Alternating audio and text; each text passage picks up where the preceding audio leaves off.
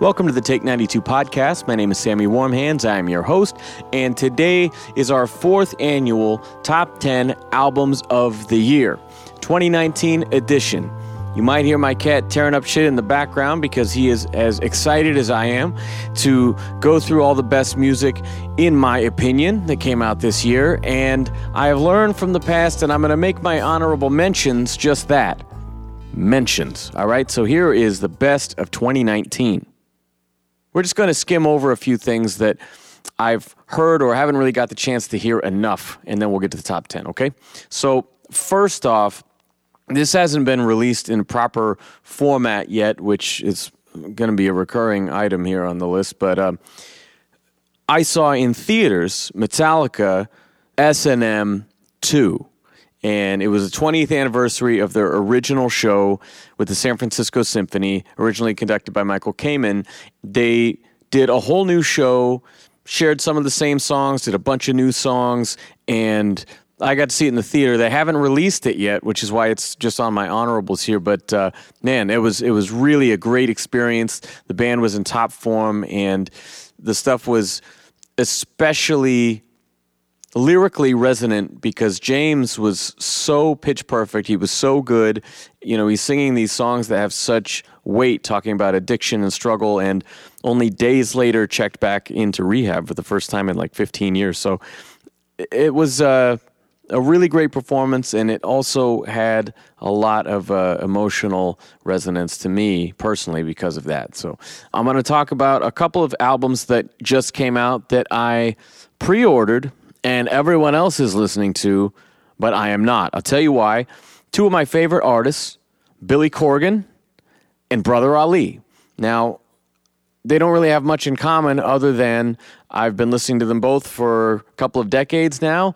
I hold them in high regard as songwriters, but they both just dropped new solo albums out of the blue, and they are streaming everywhere. But the guys like me who pre-ordered the physical copy, we're not going to get it till January. So I have skimmed through the Brother Ali one twice on the download I got. I have not got to hear any of the Billy Corgan yet because it didn't come with a download. So fuck me. I'm sure I will love those albums a month from now.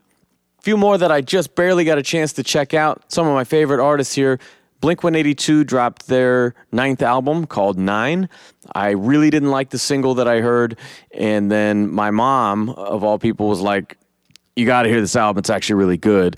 I borrowed it from her. I thought it was way better than I expected. There's only a couple of songs, like the single and maybe one other that I didn't really care for, but overall it was a good album, and I do want to pick it up. If you listen to the show, one of my surprise top 10 features from, I think, 2 years ago was Harry Styles dropped this like kind of great 70s folky singer-songwriter kind of album a couple years ago, and it really surprised the fuck out of me. I loved it, and he dropped some new shit. We saw him on SNL. I was like, I don't like this. This is going in a way more poppy direction. And much like the Blink album, they are putting those singles up there to sell the record. And as you dive deeper, my wife was playing it on Spotify when we were in the car. And, you know, it's got quite a bit of good content in the back half. So that's one that I want to check out a little more later. It's called Fine Line. I have not got to check out the new releases from The Refused. It's called War Music. Much the same. Everything is fine. Henri Osborne under the pseudonym Nigel. And Coldplay, I also just found out, dropped a new record. So these are all artists that I have listened to for a long, long time. I bought so much used music this year with the closing of my hometown record store, Skips Records and CD World. And honestly, this is affecting me already, how I buy Christmas gifts for everybody. I would always do it there. I'm ordering fucking music on Amazon right now. It's driving me crazy. No offense to House of Records. It's just, it's not my style. I've never really felt like, I don't know, part of the gang there. And, man, it's just, it's fucking me up a little bit. But with the closures of CD World and with Dimple in Sacramento, those are two places that this summer I just dropped a bunch of cash and I got like literally a few dozen CDs. And so I spent a lot of my record budget this year on going out of business sales didn't keep up quite as much on the new. But there's a lot of new here. Another one that I wanted to mention is Chesky, the man who told me that I released too many albums and I should slow down, drop one, and then tour on it for a while and really promote it. He dropped 2 albums this year. And much like his advice implied, I got the first one and I hadn't got to the second one yet. So Sad Fat Luck came out, and I feel like it's really peak performance from him and Factor. They made an incredibly well-produced, but it feels a little to me like overproduced record. I don't know. It's got too many shades of the styles of rap that I don't like, just auto-tune and beat style and certain things like that really are not my style at all, especially when somebody I look for as being really grounded and stripped down and anti-mainstream counterculture. It always confuses me when I hear that. And there's a lot of great cuts in the record, but it's not one that I've gone back and played a lot because I feel like, I don't know, those tracks, particularly in the first half of the record, kind of throw me off. What I have heard of the second one, I don't know how I'm saying this, Sans Soleil, is something like that. That sounds way more the Chesky that I was looking for, a little more like Neutral Milk Hotel sort of stripped down indie acoustic rappy lo-fi shit like that one I really do want to check out. Another one that was kind of a lo-fi record is Fat Mike from NoFX. He created this character in 2009, Cokie the Clown. There's a NoFX EP, and that is one of the songs on it. And he did this whole bit when it came out that he carried out all these shot glasses to the crowd, and he's filming himself doing it. And everyone takes a shot, and then he does his little acoustic show, and then at the end they play a video. And it's the beginning of the video from when he came out and gave you those drinks. And it was him peeing in the glasses. And so it was kind of this notorious thing, Cokie the Clown. And he dropped his first solo album under that name. Now, I listened to it one time, and it was like, I'm a person who dives pretty deep, and I go through really vulnerable, emotional stuff in my music. But this album reads like a suicide note or something. It was probably the saddest, most disturbing thing I have ever heard from someone that I really admire as a songwriter and have had great influence on me as a musician. And I really just, I didn't enjoy it at all. I think there's maybe a couple of tracks that did something for me, but overall it was like I've been worried about this guy for a while, and this only confirmed, God, I hope you're doing okay. I want you to have a better life, and I want you to not go away too soon like we experienced with Tony Sly. Mike's not only been an amazing musician and songwriter, but he's been great for all the artists that he has mentored and developed with Fat Wreck. I mean, I think that he's just done amazing things for the punk community, and I hate to lose him. And it seems like he's just going through a lot with his addiction. Another one I mentioned last year on my top 10 was a collaborator with my friend Leo London. Her name's Haley Johnson. She's based out of Portland, Oregon, and I really enjoyed her EP and her features that she did on the Leo London EP that dropped last year. And she finally dropped a full-length album, and I don't know what it was about it, but something was missing. It didn't quite hit me in the same way. It didn't have that melancholy, didn't pull the emotions out of me. I think it's technically flawless. It's fantastic. It's something I'll put on at work, because it's music that won't offend anybody if I'm playing it at the store. And she's an amazing singer, and I don't know, didn't quite hit me the way her EP did. Another singer-songwriter, one half of the Swell season, one of my personal favorites, Glenn Hansard, dropped a kind of offbeat record. It's called This Wild Willing, and it's a little more of a quiet, lo-fi sort of thing. Again, it's one that I'll put on, but didn't quite hit me the same way as the Swell season. And really, both Glenn and Marquetta, I've bought their solo albums after that group, and the magic was the two of them together. They're just, you can't beat the chemistry. I don't know, something about, even though he wrote most of the songs, just them together was the magic thing for me. Sarah Bareilles, another one of my favorite singers amidst the chaos. I picked this up at the CD World going out of business. This one and the Glenn Hansard CD, actually. And it has all the things. She's back to the style I like, because she made a really overproduced record that really did great things for her. She had that big single, Brave. But it was not the great piano singer-songwriter that we had on the first two records, And I got that soundtrack she did for the musical Waitress, and I thought that was great. And this one was, kind of back to that stripped-down vibe. But I don't know. There was something that just didn't jump out for me. It was kind of like the Brandi Carlile album last year that just won those Grammys, great for her, but I was confused because, she has better records than this. I'm not sure why now this is the one that she's getting the accolades for. I don't know. So those are a few mentions. A couple more before we get to the top 10, okay? I think we're making pretty good time here. I had a few of these guests on the podcast earlier this year. Want to shout out Good Saint Nathaniel. That's Nate Allen of Destroy Nate Allen. He dropped one of his best albums in years. It's called Hide No Truth. Highly recommend that. Iced, that is band that I had on the podcast twice this year. Great groovy hardcore shit, great lyrics, great chord changes, and really interesting shit.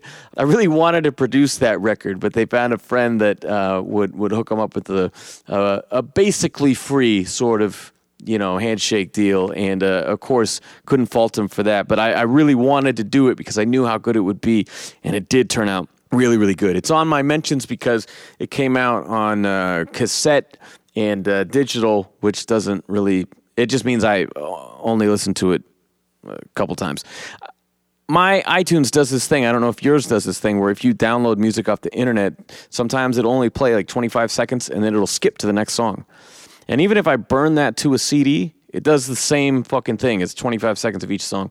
I don't know how the fuck to get around it. I've looked into it. It is a legitimate glitch in iTunes. If I rip from a CD, it's no problem. But in this case, it kind of fucked me up. So I got a weird version of the Iced Don't Mean Shit record.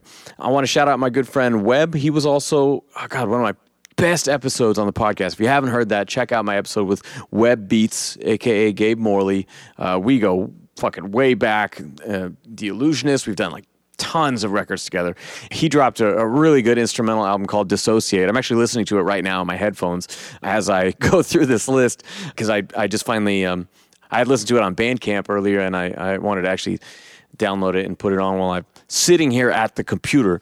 So yeah, if a lot of these records, if they came out later in the year, or if they didn't make a CD format, it's part of the reason they're on my mentions, because I just haven't spent as much time with them. Shout out to another podcast guest, Double Dragon, Skeptic and Danny G. I think they really made their best work by a long shot. I think there's a really great sweet spot in the middle of this album. There's like 3 or 4 fucking just bangers that all flow really well together. It's the best lyrically. It's the best production. It's the best thing they've ever done. And we've toured together a lot, and it's been cool to see these guys, really grow into themselves. So shout out to Double Dragon and their new album, Macro Forms. One of my very favorite groups in hip hop today is Czarface. That's Esoteric, 7L, and Inspector Deck from Wu-Tang. And they've been on these lists before. Like, as a trio, they're fucking unbeatable. And they always have great features and everything. But they've been doing these full collab albums. They did one a couple years ago with MF Doom, and I thought it kind of lowered the bar a little bit, because they're so good coming out the gate that it didn't quite measure up to that. And I feel the same with this Ghostface one. I really love Ghostface. In fact, he dropped an album this year called Ghostface Killers, and he was charging like fucking $30 on his website for the CD or something like that. It was something fucking stupid. And so I didn't even hear it. I watched this epic music video he made, and it was fucking fantastic. So I really want to check out the Ghostface album when I can get my hands on a reasonably priced copy of that CD. But again, the collab record didn't quite do it for me. Like, it wasn't quite either of them at their best. It's an enjoyable record. I'll put it on sometimes, but it doesn't hit me like the regular straight-up Czarface records. They also just dropped one that was a vinyl exclusive, I think, on Black Friday. I need to see if I can get my hands on the compact disc. I keep saying this in my mentions, but like, I'm fucking old. I was raised on that shit. That's what I listen to. Shout out to Czarface. Shout out to Ghostface. I'm going to buy both of your solo records as soon as possible. Off with Their Heads. This is a punk band on Epitaph Records that they're very much like a singer-songwriter group if you break their songs down. I mean, they don't have flashy guitar playing. They don't have super crazy high-speed tempos or anything like that. You know, they're very much just lyrics and chords. And the last album was the first one I heard, and it was profoundly emotional. It hit me at the right time in my life. He talked a lot about depression, anxiety, and man, it was just the right thing at the right time. And this record, I feel like, again, it hits all the right notes. You know, both of the albums have really great production, but the guitars are pushed like excessively loud for some reason when the guitars are really only playing rhythm chords. I don't quite understand that choice, but like, it's a great vocal album. I talked to my friend and previous podcast guest, Joel Weichbrot, about this, and I don't know. It was, again, something that just didn't quite rise to the same level. But I think it's a good record, and if you're a fan of the band, I would check it out. I wasn't disappointed that I bought it by any means. I picked it up when I was in Texas a couple months ago at San Antonio Comic-Con, just killing some time at the record store. But yeah, I think it's a good record. It just didn't quite make the top 10. Podcast guest number fucking 15 or whatever from this year, Tsunami Bomb. Man, the last episode we did was Tsunami Bomb with Kate and Dominic, and that was super fun. One of my all-time favorite interviews, I think. That was just a really good time.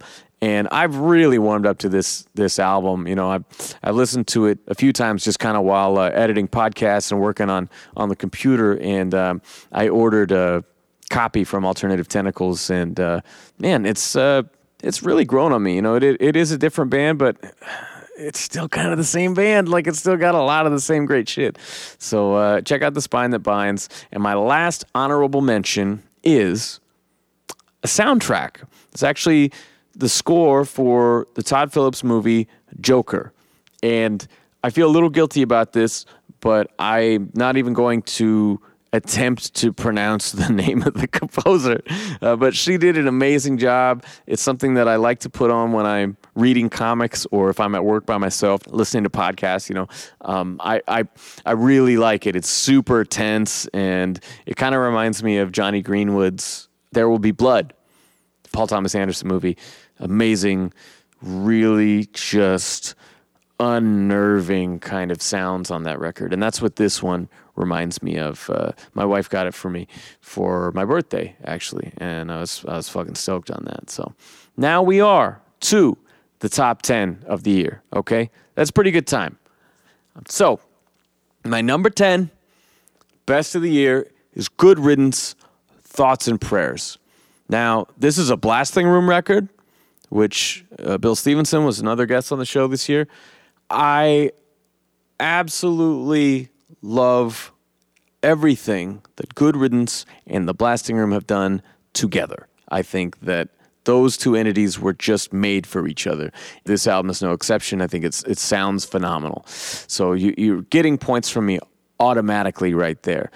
The only issue I have with this record is that when they came back and they made Peace in Our Time a few years ago, it felt so inspired. It was unexpected and stronger than ever, right? And they come back, and we've got a sequel to it that's a little more poppy. I do like their more aggressive side. However, in the poppy, they're seemingly afraid to take it all the way. You'll have songs that have verse, chorus, bridge, and then the song will just end. They'll have like a really strong chorus, but they'll be afraid to go like too pop and roll into it one last time. the repetition doesn't make it weak. I felt like there's some of these songs that, and there were a couple where, their little bridge rolls to the outro and it works really well. But a lot of times I felt like that was kind of a thing they leaned on, where it seemed like almost unfinished ideas. I was a little surprised, given Bill Stevenson's very much a catchy pop kind of producer, and I think it's got some really great hooks. It's very much a lyrical album. I don't think there's really as much going on musically than some of the other ones, and maybe that's what I was hearing at first when I was like, oh, it's not quite Peace in Our Time, but it is got all the good classic GR elements. But I think it's very much something that needed to be said lyrically. This is the kind of record that, like Fat Mike once said, I bought Suffer and then I bought a Thesaurus. It's on that Greg Graffin level. Like, I had to learn a lot of new words when I read the lyrics to this record. So it's well written. It's timely. It has the greatest title of the year. It's called Thoughts and Prayers. And I think that Russ, another great interview on the show this year, I think that Russ had a lot to say on the record. I just felt like maybe something musically or arrangement-wise was not quite on the level of the previous album. So that's number 10. Number 9, we're going to change genres. All of these are punk and hip-hop from here on in. All of them. So number 9 is a recent CD, I think the most recent rap CD that I've got, by my friend Illogic, another past guest of the show, and DJ Criminal, who I have not met. But they are a really good pairing. The record's called A Change in Mantra, and it harkens back to one of my favorite Blueprint songs that Illogic's featured on. It's called Pain. This is from the Blueprint Who EP, and it was one of the first tracks that I owned with Illogic on it, because I had him on Aesop Rock, I had him on Blueprint, a couple random features before I actually bought his music. And man, that song boiled it down to one basic line that summed it all up and said, "Can't see the sun unless you sit through the rain. Most great art can't exist without pain." I feel like this record kind of explores that a lot. It's a very grown-up record talking about sacrifice and perspective and the choices we make in our lives. And I don't know, Illogic has always been a really great lyricist, the kind of guy you got to rewind to catch all the layers in his verses. And on this one, I mean, he's even got a song where he's like double time rapping on some like gospel shit. And it's fucking great. Everything that's said on this record really just makes me care about it. There's a lot of love and a lot of intent. And with some of the records that he's made in recent years, they've gone off in different styles, like the one he did with my friend Intellectual. They did some really kind of atmospheric stuff, and then he did the Lucid Logic record that was a little more melodic. And this one is very much just stripped down boom bap. It's a short record. It's like 20, 25 minutes, something like that, 8 songs. And I think it's kind of the perfect length. It's the kind of thing you want to put on again right when it's over. And I get a lot out of this, and it's the right time in my life, in my mid-30s now, to really enjoy a record like this and the messages in it. I think it's very well done. Highly recommended. Number 8, this is a Fat Wreck band from Australia, I believe, and I'd never heard of them before. Strangely enough, came out back-to-back with Cokie the Clown. This band is called Clowns, and the record is called Nature Nurture. That's nature/nurture. And I don't quite know how to describe this band. They're major key, sort of hardcore, but sort of catchy punk. And I don't mean they switch off necessarily, but the guy's got this high register, like a Perry Farrell, Jane's Addiction sort of thing, but like aggressive. And they're using a key and a tempo that you don't hear a lot, particularly in fat bands. They've also got a great female voice that pops in and out here and there. They're just really good songwriters. They made a really unique sounding album, and I played the shit out of it, really. I think they have really great subversive lyrics. You know, you got your classic NoFX dirty fuck song lyrics. You've got all kinds of stuff. I mean, the first song that I heard was the single called Prick. You know, the great line like, you still use the fucking F word. You know, we're talking about people who got like a swastika tattoo as a joke, you know, or, I mean, they just had a lot of great observations kind of about punk culture and sometimes the bands themselves in some of these songs. You know, I really liked it on all levels. I think the production's good. The songwriting is clever and interesting. It bounces around a lot. Like each song, you kind of never know which way it's going to hit you. You know, different styles and tempos, kind of like Pears, I guess. But Pears was much more of like shift to hardcore, shift to pop punk, and this one is just kind of all blended up together. It's a fun record. It might be a challenging record, I guess, if you're not open to it. But fuck, I thought it was really good. Next up from this, I have really had a hard time choosing the order on some of these. I'm going to say that my number 7 is Carnage the Executioner, Ravenous. And I had an early version of this last year on my honorable mentions, and I got the final version that's out now. He pressed it on CD, and he did it right with the spine and the whole packaging. Because what I was saying to him is, you know, I pick up like 10 CDs in the morning. I throw them in my bag, and I take them with me to work. Or I put them, you know, on a road trip or whatever, bring them in the van. I was like, if your CD doesn't have a spine on it and it's just some little piece of shit sleeve, I'm never going to see it on my shelf when I'm choosing my music. And so you might as well have not even bought it if you're not going to listen to it. You know, that's what happens to me a lot with these cheap CDs. And sad to say, I bet I listened a lot to this Logic CD I was just talking about, but I gotta say, not only is it one of those little sleeves, but it's fucking backwards. So, like, when the cover is facing you, the disc comes out the fucking left side, like they did it backwards. So, I bet that is gonna get lost in the stack, and I'm gonna listen to it less the further I get from release date. Whereas this Carnage one, now that I have the proper version on the shelf, it's one that I've gone back to quite a bit. And man, this record, again, something I've heard since Conversations that inspired lyrics, or phone calls where he would rap certain lines to me and we would discuss the topics and how the record evolved. I really was privy to a lot of that behind the scenes. And so to get the finished product is great.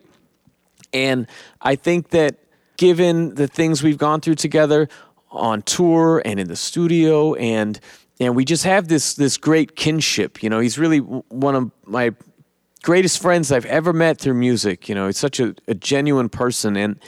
And these songs capture, and not in a woe is me sort of way, but in a relatable way, what it's like, the excitement and the disappointment and highs and lows of being an independent artist. And, you know, as a label mate, as a tour mate, I really feel like he's speaking for me. He's speaking for all of us on this album. And, you know, it's his best produced record. It's his best writing. It's really just a great, again, I'll use the word evolution as a songwriter, because, you know, he's been killing it on stage for decades. But in terms of putting out albums, that's been something more in the second half of his career. And each one, he's really just shown how he can take a concept and not make it feel like a gimmick, you know, and not belabor the point and not make so many of these mistakes that a lot of rappers do when they feel like they are making a concept record, or if they got a message to put in the song. You know, he does it in a fun way, and he does it in a very, very clear and concise way. When he's wordy, he will then break it down in a way that's easy to understand, or he'll make you laugh at a punchline or something like that. And so I just really think Ravenous is kind of an iconic piece of work in this scene, in this genre that I feel like I'm a part of in the underground. So check out Ravenous. I'm going to transition back into punk here.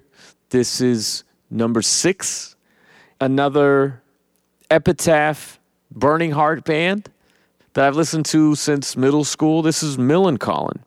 Millencolin is a European punk band who makes, essentially, the last few records have been very much sort of Bad Religion style. And I think they have amazing production, great lyrics, great riffs. The guitar tone on this album is, I was jealous. It's that good. Their True Brew album that came out maybe 3 or 4 years back was kind of mind-blowing because you don't expect a band you've been listening to for almost 20 years to still be that good, if not better than they were back on their classics. And that's what True Brew really was for me. And this record is close to that level, if not the same. There's not one skippable moment on the whole album. I think it's just classic skate punk front to back, timely lyrics, and excellent production. I don't have anything more to say than that is a record I have put on over and over again. I have not started to get tired of at all. I'll pair with that Bad Religion.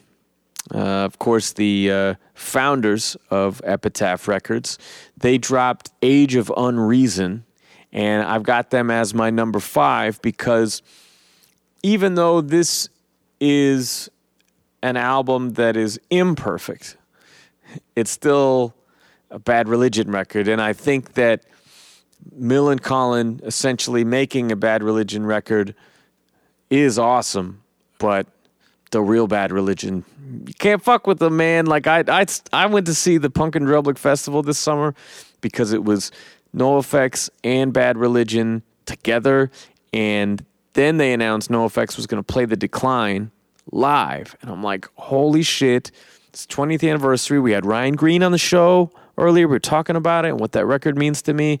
I've covered it, the whole fucking 18 minutes. I did a 15-minute acoustic cover of it many times, and Bad Religion was so good that when NoFX was playing, I was like unmoved. I was like, this seems so kind of bad by comparison. It was like, it was fun, but god damn it, Bad Religion is tight, and they're so good. This new record, it's their first without Brooks Wackerman, and so you lose a little bit of that crazy drumming that they've had since Process of Belief, but new guy holds his own. It's also the first record without Greg Hetson. It's a strong record front to back. They went all Lennon McCartney on it, so I can't really tell what Brett wrote and what Greg wrote in terms of song to song. There's a track on here that I'm forgetting the name, but it's super fast and relentless, and it kind of reminded me of track Listen from the last Pennywise album. It's like we get a really good album that's kind of captures the whole vibe of the band. It's got little bits of every record, right? And then they got this one blistering fast, like melodic hardcore kind of song that got me super pumped, and then back to your regularly scheduled program. And there's a song on this, I think it's track 9. Jay Bentley is just fucking shredding on the bass. I wish there was a little more of that. It reminded me of sort of the Bad Religion on New Maps of Hell. It's like a little more aggressive, a little faster. I really like that. What I didn't like, Don't Lose Your Head Before You Lose Your Head. Yeah. That just was not the most inspired moment. The first song we heard from this record didn't make the cut. It was called The Kids Are Alt-Right. And I was like, all right, that's a funny title. Let's click on it. Oh, this is not a good song. It sounds like a reject from the New America sessions or something. And all the comments, nobody liked this song, right? And so I get the deluxe CD, this album. I put it on, and the last song is over, And then on the same track, that fucking song comes on. I'm like, God damn it. But then there's an actual bonus song that's on its own track next. I've never seen an album do this where they have a secret hidden track built in, and then there's another track after it. And in this case, it's a very good song that comes after it. And so I got to like watch the CD, and when the last song is ending, I got to skip to the final track so I don't have to hear that fucking Kids Are All Right song. It was just kind of like boring 3-chord. Like, clearly this was just for the lyrics. We put no effort into this music. But overall, I think it's good, and I think that it has elements of all of their stuff. I mean, it's got the early days, it's got the Atlantic sounds, it's got the Brooks current era, you know, it's got all the Bad Religion stuff. It's a little weird that there's, to me, slightly less vocal in the mix, but this is their first record without Joe Barresi behind the boards in a long time. And I'm curious as if that has anything to do with Brooks leaving the band, because Joe Barresi did work with Avenged Sevenfold, I believe, on Brooks's first album with them right after we left Bad Religion. So I'm not sure if there's some bad blood or just schedules didn't line up or what, but yeah, different producer on this one, and it still sounds very good, but not quite best Bad Religion in my opinion. Number 4 is another Epitaph Records band, and I think they're on Rise these days, but man, this is a flawless fucking album. Okay, the Bouncing Souls from New Jersey. Oh my God. They just celebrated their 30th anniversary this year. And to celebrate, they put out this EP called Crucial Moments. It's as youthful and energetic as they've ever been. They're that fun band, you know, and every single full length, they seem to never age at all. And man, this is right on the heels of Simplicity. I think it came out 2016. One of their best LPs ever. And this is right in line with that. So if you were a fan at all of that catchy, sing-along skate punk, it's a little more mid-tempo than, say, Bad Religion and Millencolin. But they got some fast shit in there, too, like the song 1989. I believe that was the year that they were founded as a band. You know, that's a great place to start if you want to look up this record. Check out Bouncing Souls 1989 and then get the album Crucial Moments. Again, it's an EP, so kind of like Illogic and DJ Criminal. You know, it's a short listen, but fuck, it's really good. Really, really good. Moving on to number 3. More podcast guests. Oh my God. This has been a great year for the show. I got to say, I'm getting so many of my favorite musicians on here. Like, I'm not fucking pandering to these people. These are actually the shit that I'm listening to the most.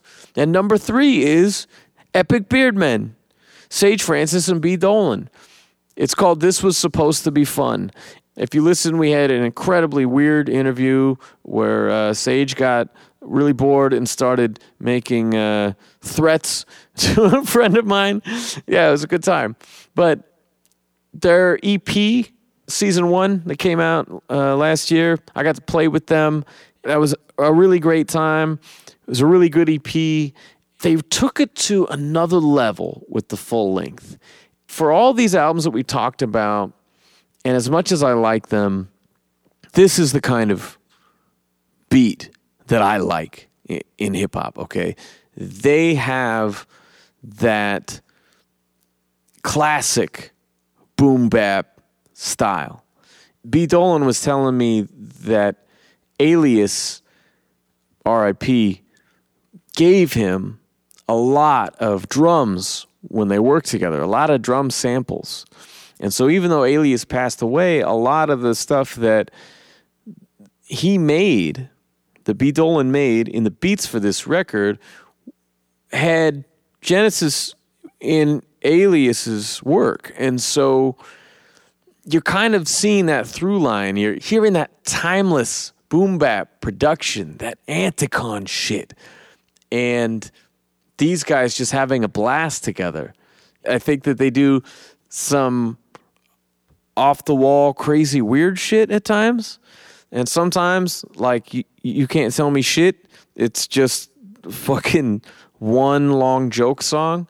Some days I'll be in the mood for that song and other days I'm not. But, like, there's other times where it always hits, like, shin splints, man. Like, that song is so impressive to me, the way that they just wove these different tempos together, and this whole story and the way they trade off of each other, and the phone calls and everything. Like, it's just so well produced, so well written. And a couple of the tracks in the middle of this album are so funky. Like, even the song where they're joking around about some A&R wanting them to be a boy band. Like, it's got these, like, metal guitar samples, but the drums are so fucking funky. Like, that goes a long way for me. And I've loved these guys rapping for years and fucking years. So I get a smile on my face just hearing them together. But add to that the awesome production on this record, and the fact that they're, it's called This Was Supposed to Be Fun, which you could read in a couple different ways, but I really have fun listening to these guys. It kind of just puts a smile on my face. So that is my number 3. It's the Epic Beardmen. All right, top 2, getting close. You guys ready? This one you might not like. I don't think this is a popular artist in 2019, but hey, you're listening to my show, we probably have similar tastes. Okay, number 2, this is a pop-punk band that I've loved forever. I continue to be impressed by their resilience and how they continue to get better. Sum 41. You're so pissed. Why the fuck am I listening to this guy? He's talking about Sum 41 in his top 2. Jesus Christ. Thought this guy's a fucking MC. Sorry, man. I like what I like. And this record is so good. The last one I thought was a great comeback. 13 Voices. Derek Whibley, the singer, almost died. And he wrote this really great comeback album. It was a self-produced album. It was released on Hopeless. It was one of the best things that they had ever done. And this new one, I'm so impressed. He not only produced and engineered this album, but he mixed the fucking thing himself, okay? That's some shit I do here in my house, right?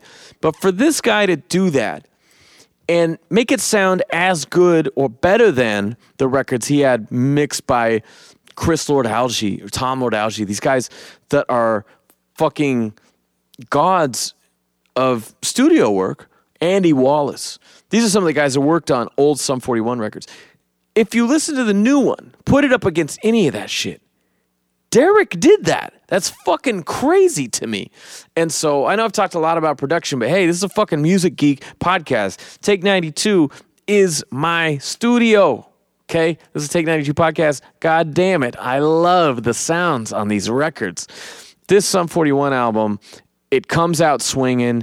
It's got great guitar work. Brown Sound's been back in the mix for 2 albums now, and I take it he was more involved on this one, because I think he jumped in last minute as the other one was being recorded. But great fucking epic soaring leads, these great Master of Puppets style, like guitar bridge sections. Almost got some Avenged Sevenfold, Iron Maiden sort of shredding going on. I love when this band gets pissed and when they get metal. And that's mostly what this is. Like, there's a couple tracks on here that are very thrashy, and that is my favorite shit. Like, to me, thrash metal has a lot of vocals that I just don't like. And so I like when punk bands do thrashy shit, like fucking Propaganda or something, because I like their voices and I like those guitar parts. So this is all my favorite shit. I will also admit that when they put out the single for that song that was dedicated to his mom raising him as a single parent, I watched the video for that and I reposted it. I said, wow, I did not expect that a Sum 41 song could make me cry, especially at this age. But it was such a heartfelt tribute in this kind of thrashy, high energy record to drop a ballad like that and have it be so poignant. And with what I've gone through in the last few years, if you've heard my Daydream album, I've gone through a lot in understanding where I came from and the sacrifices made to give me this kind of life. And so that really hit me. And I think it's a really, really good record. And if you're at all from that era and that part of yourself is still alive, I think that this will hold up next to any of those old classics. I really do. Okay, are we ready? Speaking of sacrifice, my number one is Superstition, Sacrifice. That's probably no surprise. If you've listened to this podcast and you caught that episode, I was fucking gushing about how much I love this record. It's short, it's to the point, it's grown-up content, but it's full of fucking great lyrics. It's not always punchlines, but wordplay, and it's the kind of shit that really gets the gears turning in my head, And this year, I took a huge step back. I focused on this podcast. I started another podcast, and I go to work. I go to work every day. You know how many rap shows I played this year? 3. I played with Ender One. I played with Gift of Gab. And I'm forgetting the other one now. I only played 3 shows and I'm forgetting the other one. So I've barely performed at all this year, right? And this is the record that gets my brain going again, latching on to words and coming up with lines and patterns. Like, there's so much here. It's fucking gold. This is also a self-produced record. These top 3, all of these guys are producing their own shit. And that's so important to me. That's so valuable because you're getting one artist's vision from start to finish. Man, this EP is so good. Again, right where I'm at in my life, this says that everything that I want to be hearing. This is a guy who drops this instant classic record and will not go on tour for it. Because at this point in his life, he's expressing himself, but he's committing his time and his energy to his family. And that's where I'm at. And so this says all the right things. It says them in all the right ways. Much like I said about Ravenous from Carnage, it's saying all this serious shit, but it's packaging it in an engaging and fun way. I still really, really have a good time listening to it, even though it's on serious subjects. Actually, I was joking that he let Blueprint sequence the album, and Blueprint put his own feature at the end of the album. So like the album ends with Blueprint saying the last words, and I was joking about how that's funny. And then I remembered on my album, Figures of Speech, I let Illogic have the last word.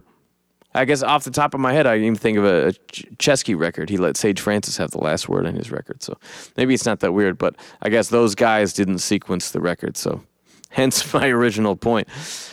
I digress. That is a good fucking record. If you're a fan of hip hop, if you're a fan of boom bap, if you're a fan of lyrics, or if you just want to hear some fucking like real life grown up shit and no posturing and no bullshit. Just like, let's talk about who we really are. No front.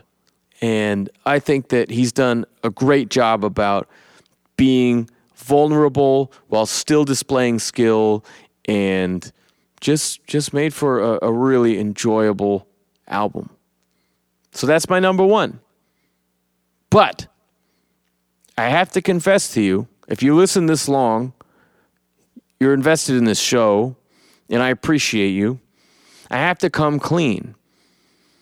Last year, I made my episode for the end of the year list. And what I did not tell you was the truth. This is going to sound bad, probably. I hope you get where I'm coming from. But my actual favorite album of 2018 was mine. That's fucked up, right? But if you think about it, I made something that I wanted to hear. It had all my favorite artists featured on it. It had all the kinds of beats that I wanted to hear. Everything was literally handpicked for my taste. And so I actually bumped that record.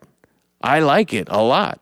And this year, I wanted to acknowledge that what probably means the most to me, though, all these great records I've talked about, is Peril by Dead Fucking Serious. I put this album out this summer. You know, in a lifetime of work, in 20 plus years of playing punk music, this to me is the crowning achievement. And again, it has all the things that I love. It's short, aggressive songs, interesting arrangements. It's mixed and mastered by the Blasting Room, so it has the sounds that I like. You know, I went down to the fucking tubes that I chose. I mean, every little thing. The fact that we recorded this shit live as a band and cranked out song, and then we would stop. That shit isn't edited together. We fucking did that shit, man. Like, we recorded over and over, song as medleys, you know? And like that's fucking cool, okay? There's not a lot of records that get made like that. And I did it because that was exciting to me. And as a creator of music, I'm still just pleasing myself, the fan of music. So if I gotta let you in on the real me, like I said, superstition, being honest, and no front, if I'm to say I have no front, then I am proud to say that this year I have Peril. Last year I had Figures of Speech. And if you go back, I've been able to, in the last few years, Daydream, go back another year, Rare Form, all go in my own personal top 5 that I've made over the course of my life. And that's so special to me. And so I am here as a fan. I do these every year because I'm such a huge fan of music. And I love buying new music. And I love following the careers of these artists over the years. I like that about my own body of work, too. I like trying to top myself, and I get excited when I do.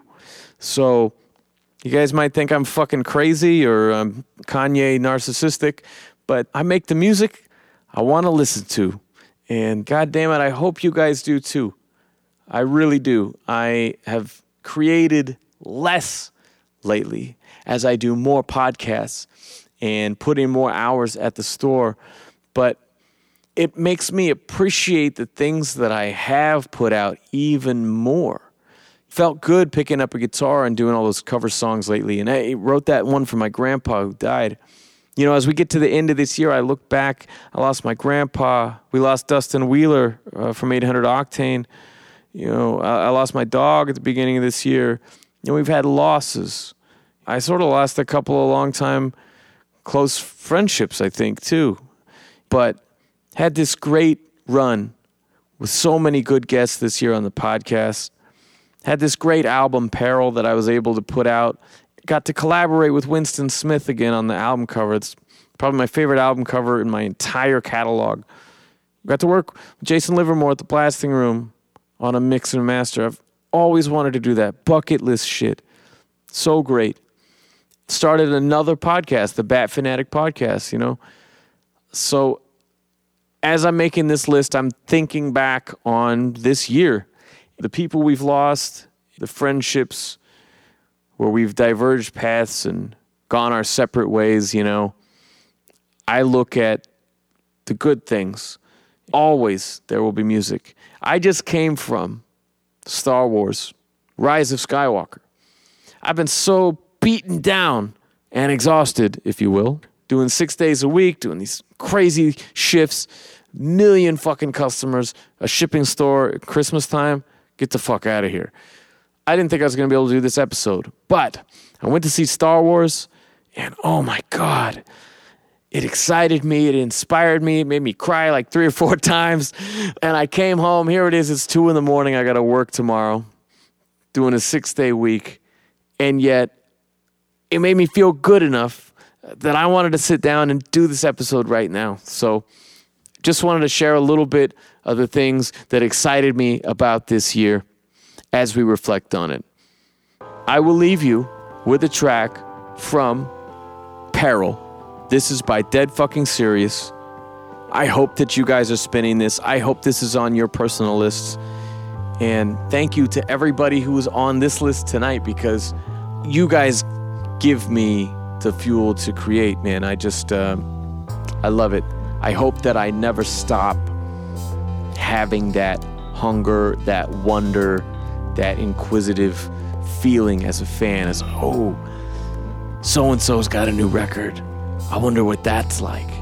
I look forward to getting my pre-order from Billy Corgan and Brother Ali so I can see what the next chapter is like.